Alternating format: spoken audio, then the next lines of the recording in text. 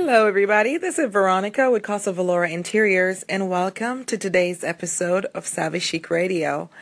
And before I start today, I just want to say that I'm praying for my fellow Houstonians during this difficult time with this hurricane.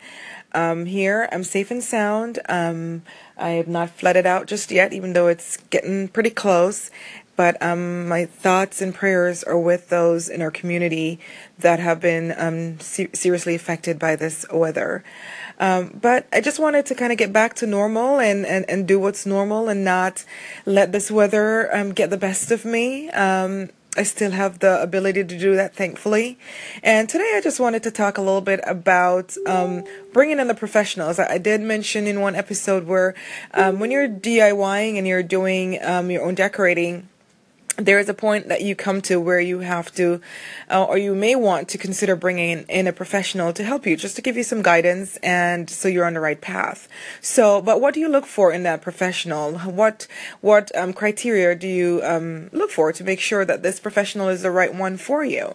Well, the first thing you want to do is make sure that their aesthetic matches your own. I know a lot of designers, they have niched themselves and they're only working with certain aesthetics, and you want to look for one that will match what you're looking for, or find one that is very, very flexible in their aesthetics. They work with different styles. I know in my firm, I work with several different design styles. I actually really enjoy that, and I love the mix of bringing in contemporary or mid-century modern or traditional, whatever it is that my clients need. I really pride myself on delivering that to them regardless.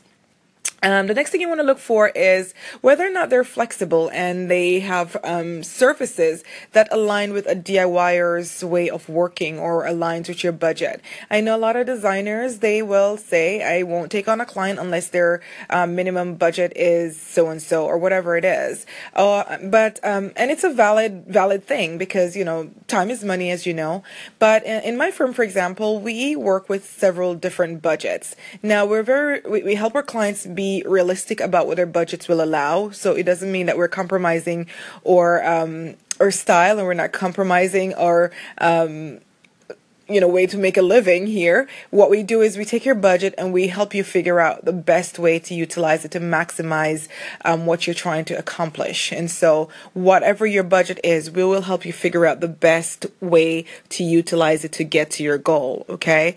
So the next thing you want to look for is one that has a lot of great reviews. Reviews are king these days online. And so you want to find a designer who has a history with past clients who have said great things about them, who have, you can see that they have a good following of clients who think that they did a great job. So you want to check out reviews. You want to check out Google reviews on Houzz. Even on their websites, they will have reviews. So you want to check into that and just make sure that they are the right fit for you in that way. And a designer who's going to be transparent. I just mentioned about fees and making sure that your budget works for you. You want a designer who's actually going to be upfront and honest. You don't want one that's going to take your budget because, if you're a DIYer and you're budget conscious, a lot of times your budget is not the biggest in the world, okay?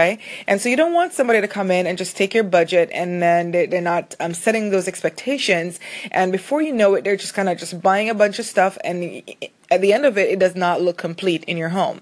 You want someone who will be honest with you and tell you the hard truth that, listen, your budget is not going to get you this, but this is what it will get you. So someone who's transparent, somebody who tells you what their fees are up front, and you can kind of see everything. They'll tell you about the process, how they communicate during the process, and all that good stuff. I mean, when you're DIYing, you already have a lot on your plate in terms of getting a lot of it done. So when you bring in a professional, you want them to work with you and not against you. So hopefully those are some great tips to help you find a design professional to help you decorate your home and give you that savvy chic living.